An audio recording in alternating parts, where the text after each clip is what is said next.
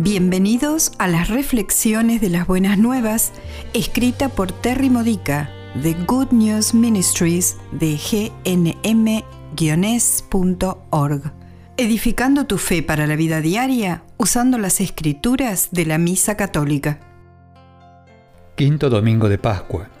El tema de hoy es: ¿por qué podemos hacer obras mayores que las que hizo Jesús? La lectura del Evangelio de este domingo termina con un versículo muy asombroso. El que crea en mí hará las obras que hago y mayores que estas. ¿Qué quiere decir? ¿Cómo podemos hacer los mismos y más grandes milagros que el mismo Jesús hizo? La respuesta se encuentra en el contexto de todo el capítulo.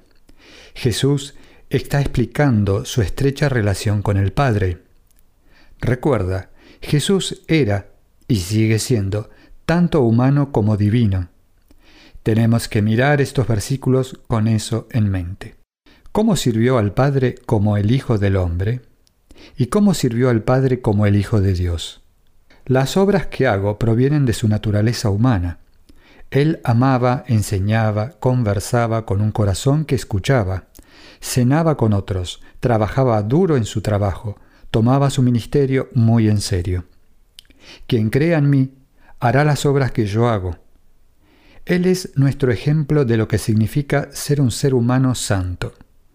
Amaremos a los demás como Él nos ama, enseñaremos la fe a los demás, escucharemos a los que necesitan a alguien para entenderlos, trabajaremos duro en nuestros trabajos, ofreceremos una mano cuando veamos una necesidad, etc. No hay nada sobrenatural al respecto. Es ser quien somos, hijos humanos de un Padre amoroso. Las obras mayores provienen de su naturaleza divina.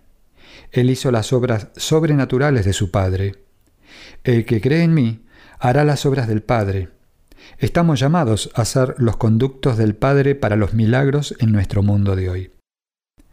Cuando Jesús se unió a nosotros como hermano, nos mostró cómo superar nuestras limitaciones humanas. Ahora, a través de los sacramentos del bautismo, la Eucaristía y la confirmación, estamos unidos a la naturaleza divina de Cristo para que podamos continuar las obras del Padre.